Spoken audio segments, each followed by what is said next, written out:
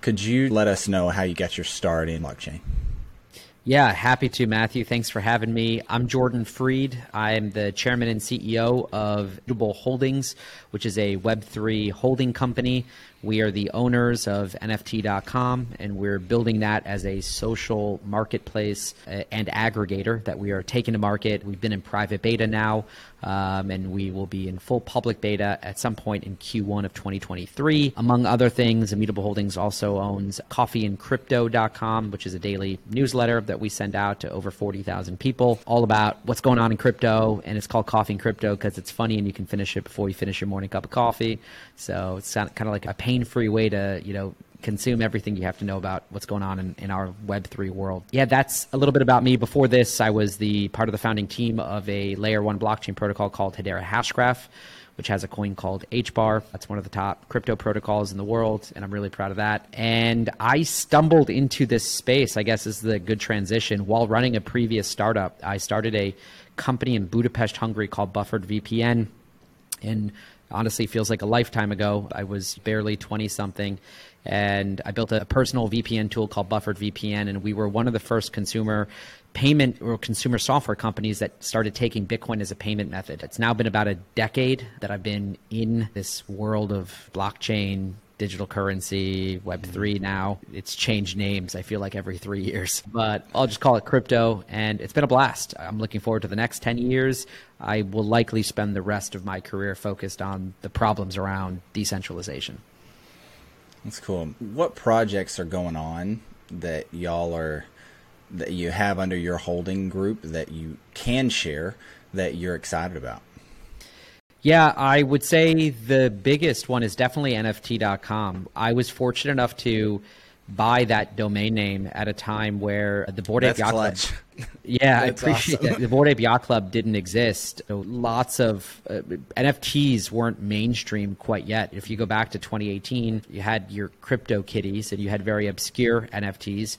NFTs have been around since a 2012 white paper where an individual named Manny Rosenfeld came up with this idea of doing a non-fungible token, but they've only really been implemented, you could say, for the better part of the past 5-6 years. And to buy that domain name and then to have what happened in 2021 was just serendipitous, a fortunate accident, right place, right time. So Bored Ape Yacht Club happened. NFT volumes went from literally nothing, sub $1 million per week, to we saw at the peak of this past market about $1.2 billion in NFT volume, US dollars, on a weekly basis. Hundreds of thousands of daily active buyers and sellers of NFTs, just peak exuberance.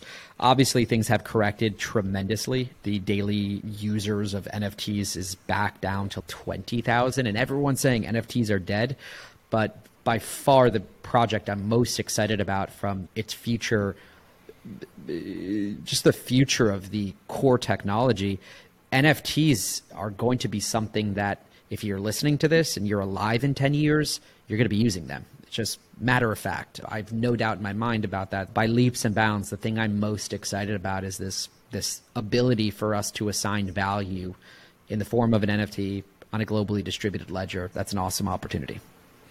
We've got 3 clients that are going heavy into NFTs right now. I can't speak with that much conviction that they're going to be around in 10 years, but I can say that there are clients that are going headlong into it. And I can't speak with that much conviction because I just don't know enough about it. But yeah, there are other clients saying the same thing. Good to know. Yeah. Okay, so take me back just a few years.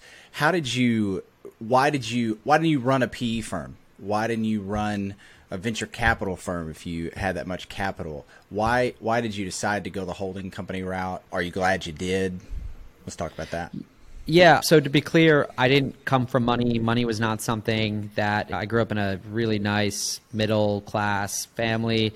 One of 10 kids. My parents obviously didn't have enough money to give a full college degree to each one of the kids. So it became clear to me I was either going to have to take out a bunch of debt, go to college and do that. And I started doing that, by the way. I went to college for about 2 years before I just stopped going to class. And it just, my sort of framework was I never had a lot of money, so I would have to bootstrap.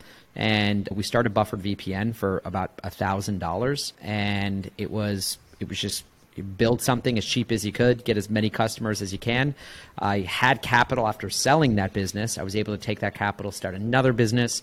and that did really well. That was Hedera. And then to be able to take capital from Hedera and be able to start Immutable Holdings.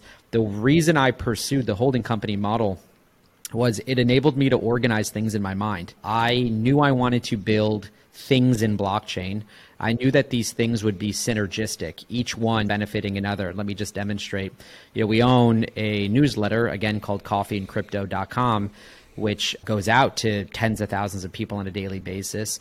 But that also serves as a great marketing channel for us when we build something like NFT.com. So you can see the synergy between these two things, and we can almost be our own advertiser in our own newsletter. And we knew that as that newsletter would grow, so with the user base of NFT.com, and even vice versa, users of NFT.com that are looking to learn about other things going on in crypto could subscribe to Coffee and Crypto. And Coffee and Crypto is 100% free. It's just purely informative. So that's why we pursued the holding company model. It was a cool framework for us.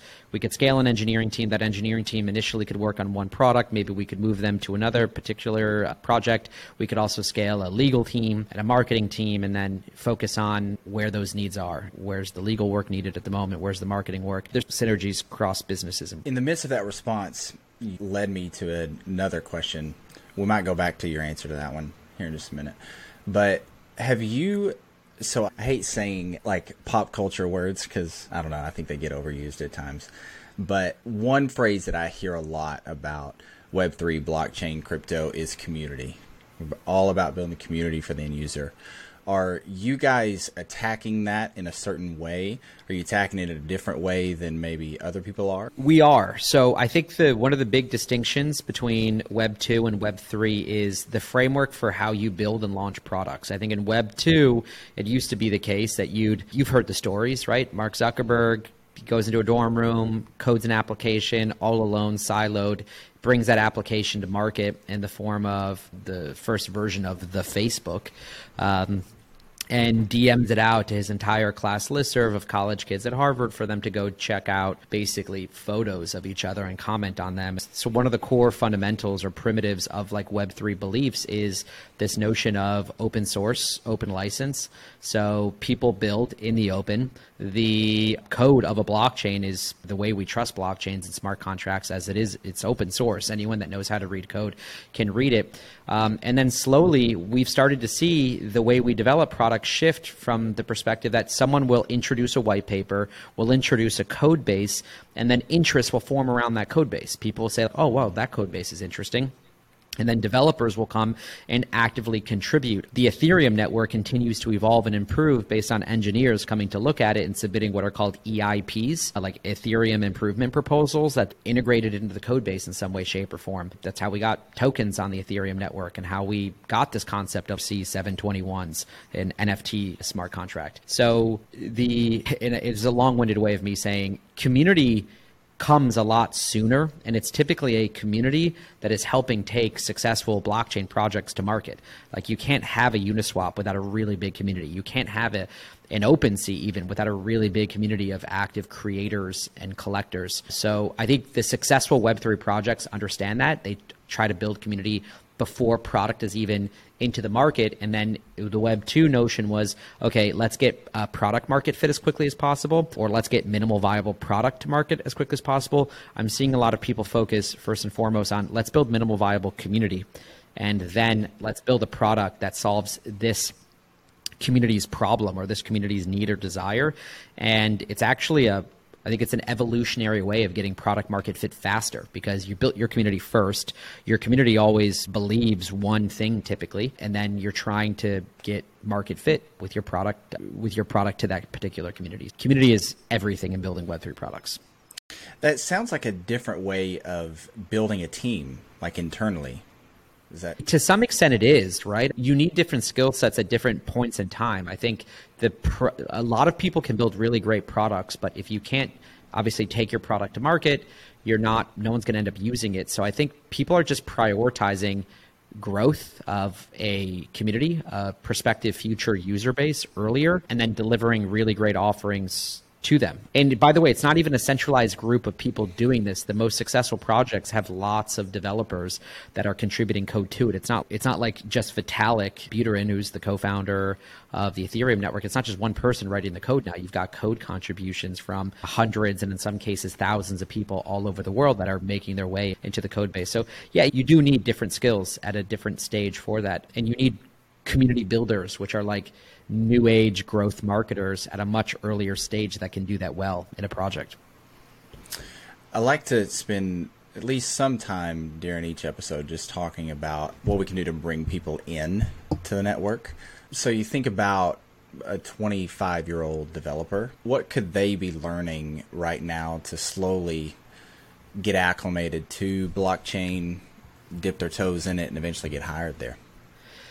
Yeah, I think the most important thing is to just be aware of everything that's going on a daily basis. There's a lot of really great news sources, but I think the best engineers, most of them have these amazing stories of learning how to code by just trying to code, by literally hacking together code bases. I don't call myself a full-blown engineer, but I became a front end, let's call me a hacker, from just copying WordPress templates and putting them back together and figuring out how to put PHP files and CSS style sheets together and things of that nature. I think the best engineers in crypto are the ones that were most curious about the Ethereum virtual machine, were most curious about Solidity as a programming language, and just started reverse engineering, hello world smart contracts. And by the way, for those that are watching what's happening in AI right now, you can go ask Chat GPT to write you a smart contract. And it's not always perfect in full disclosure, but you will understand at least the basics of what Chat GPT is putting together for it. And I found that to be a really interesting tool myself, to just understand the different variables that have to go into making a smart contract work on the Ethereum network, let's say. I encourage people to just look at the coolest or most active GitHub repositories in the space and just try to track what's going on in each of those communities. And then the second one would be probably joining the communities themselves, going in, and there's typically a developer chat. There's typically like a community chat. It used to be, back in the days when we were building Hedera, that used to be a Telegram channel. It then morphed into a Discord channel where we had developers hanging out with developer advocates who worked at the protocol that would help them develop on that protocol. But there's so many people online that are just exchanging notes and chatting about new things that they're building for the various different networks. Join those code communities. Where do you feel like blockchain is headed, Web3 is headed in the next year? Like something we can wrap our hands around. I don't want to put people in this odd spot where they have to project 20 years down the road, but like in the pretty near future, where do you see it going that we can wrap our hands around?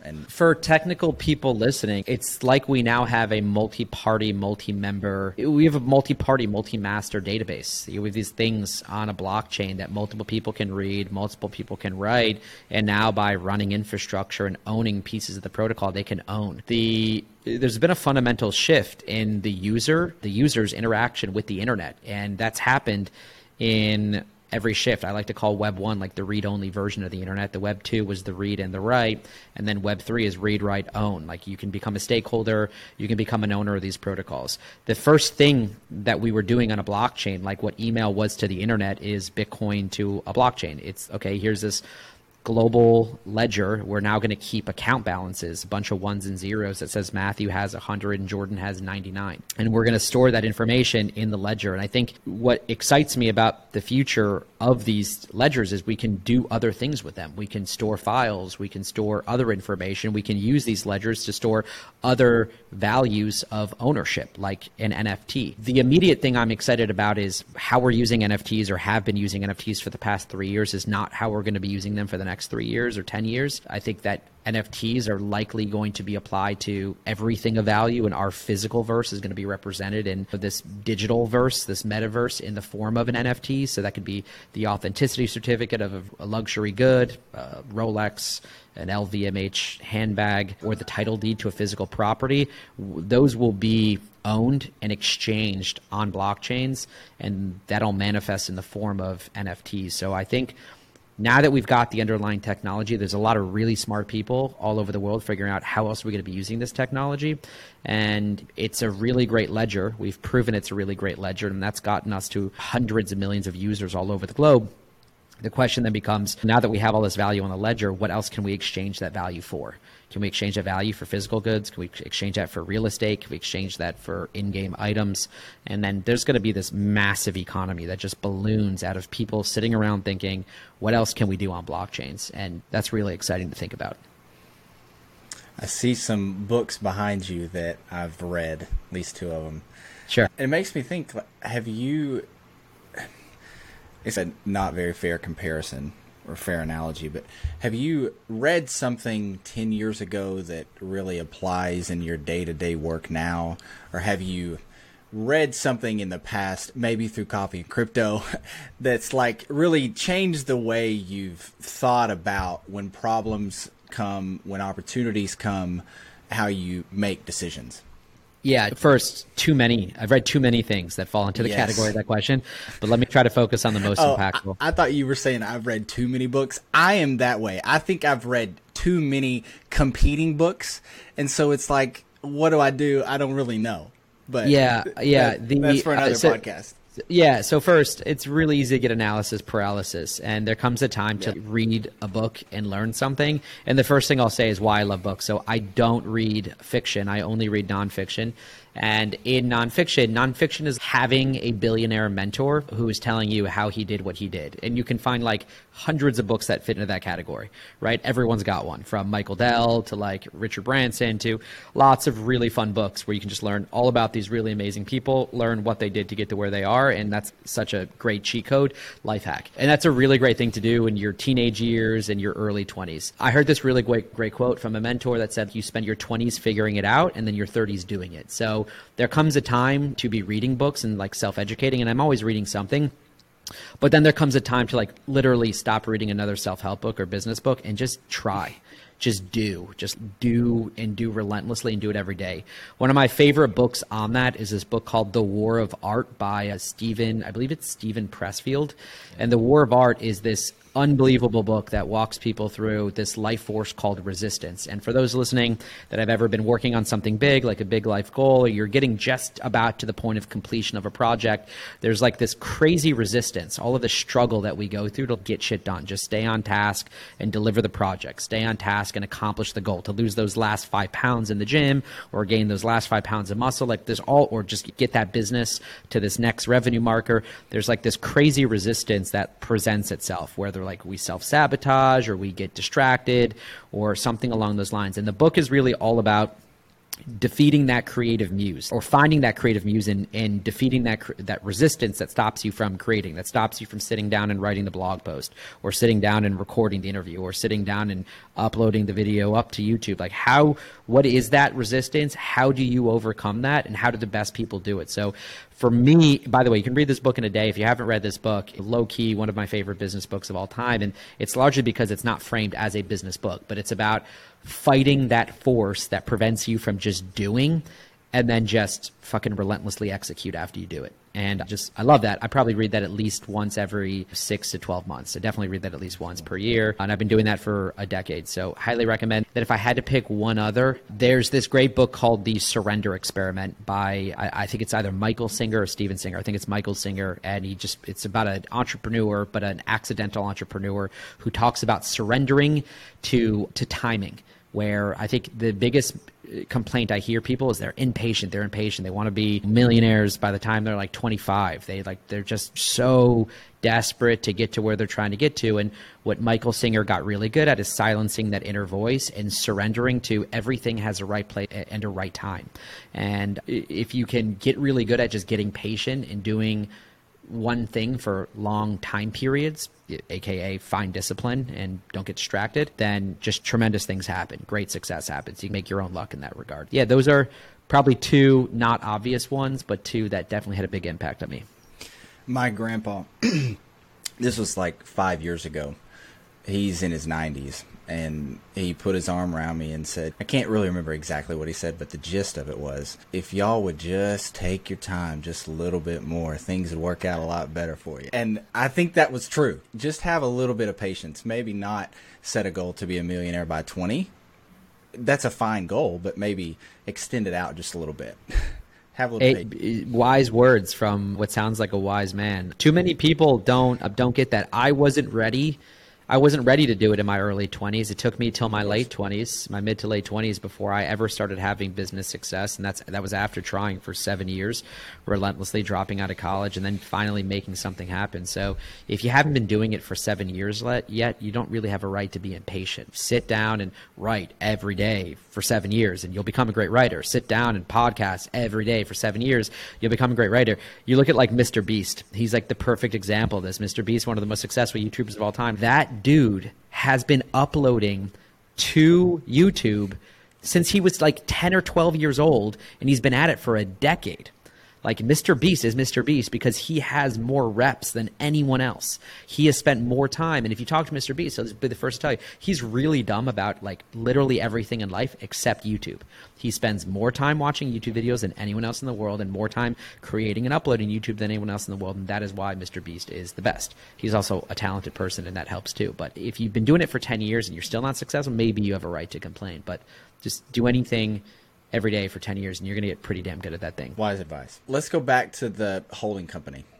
So you have a holding company, and I would assume some of your employees are remote, not work. Most of our team is remote, if not all of our team. Some of us are technically in the same cities. Like, I think most of us live in or around Puerto Rico, where I live right now. But that's not even a large number of people. That's 5 people. Everybody else is, someone on our team lives in Jackson Hole, Wyoming. Someone on our team is in Vancouver. Someone on our team is in Austin, Texas. Just like, people are spread out all over. And I'll be honest, it's my first true time where I've always had a hybrid workplace where we had an office, but then sometimes we would just be out of the office. I've never had a fully remote work environment, and it's obviously, listen, I think COVID accelerated the rate at which we all got used to it and showed us we could all do it. But yeah, I'm still old school in the way that like I do love having a physical place that I can show up to every day. Yeah, so we're fully remote as well, and it's a challenge being able to manage all of that. I think is a challenge for me. Do you feel like that's the challenge for you, or is the challenge coming from somewhere else? Yeah, 100% it's a challenge. I think a lot of people ask about management from the perspective of it's easier to feel like you're in control when your team is showing up every day and you can see them and you can like physically view what they're working on. It's easy to feel really out of control when you show up to your breakfast table or home office desk, and you can't see anybody and you don't know what anybody's doing. So listen, there's ways to like change that. Like, we have people check in and stand up threads where, some of the engineers show up and just write, hey, this is what I'm focused on.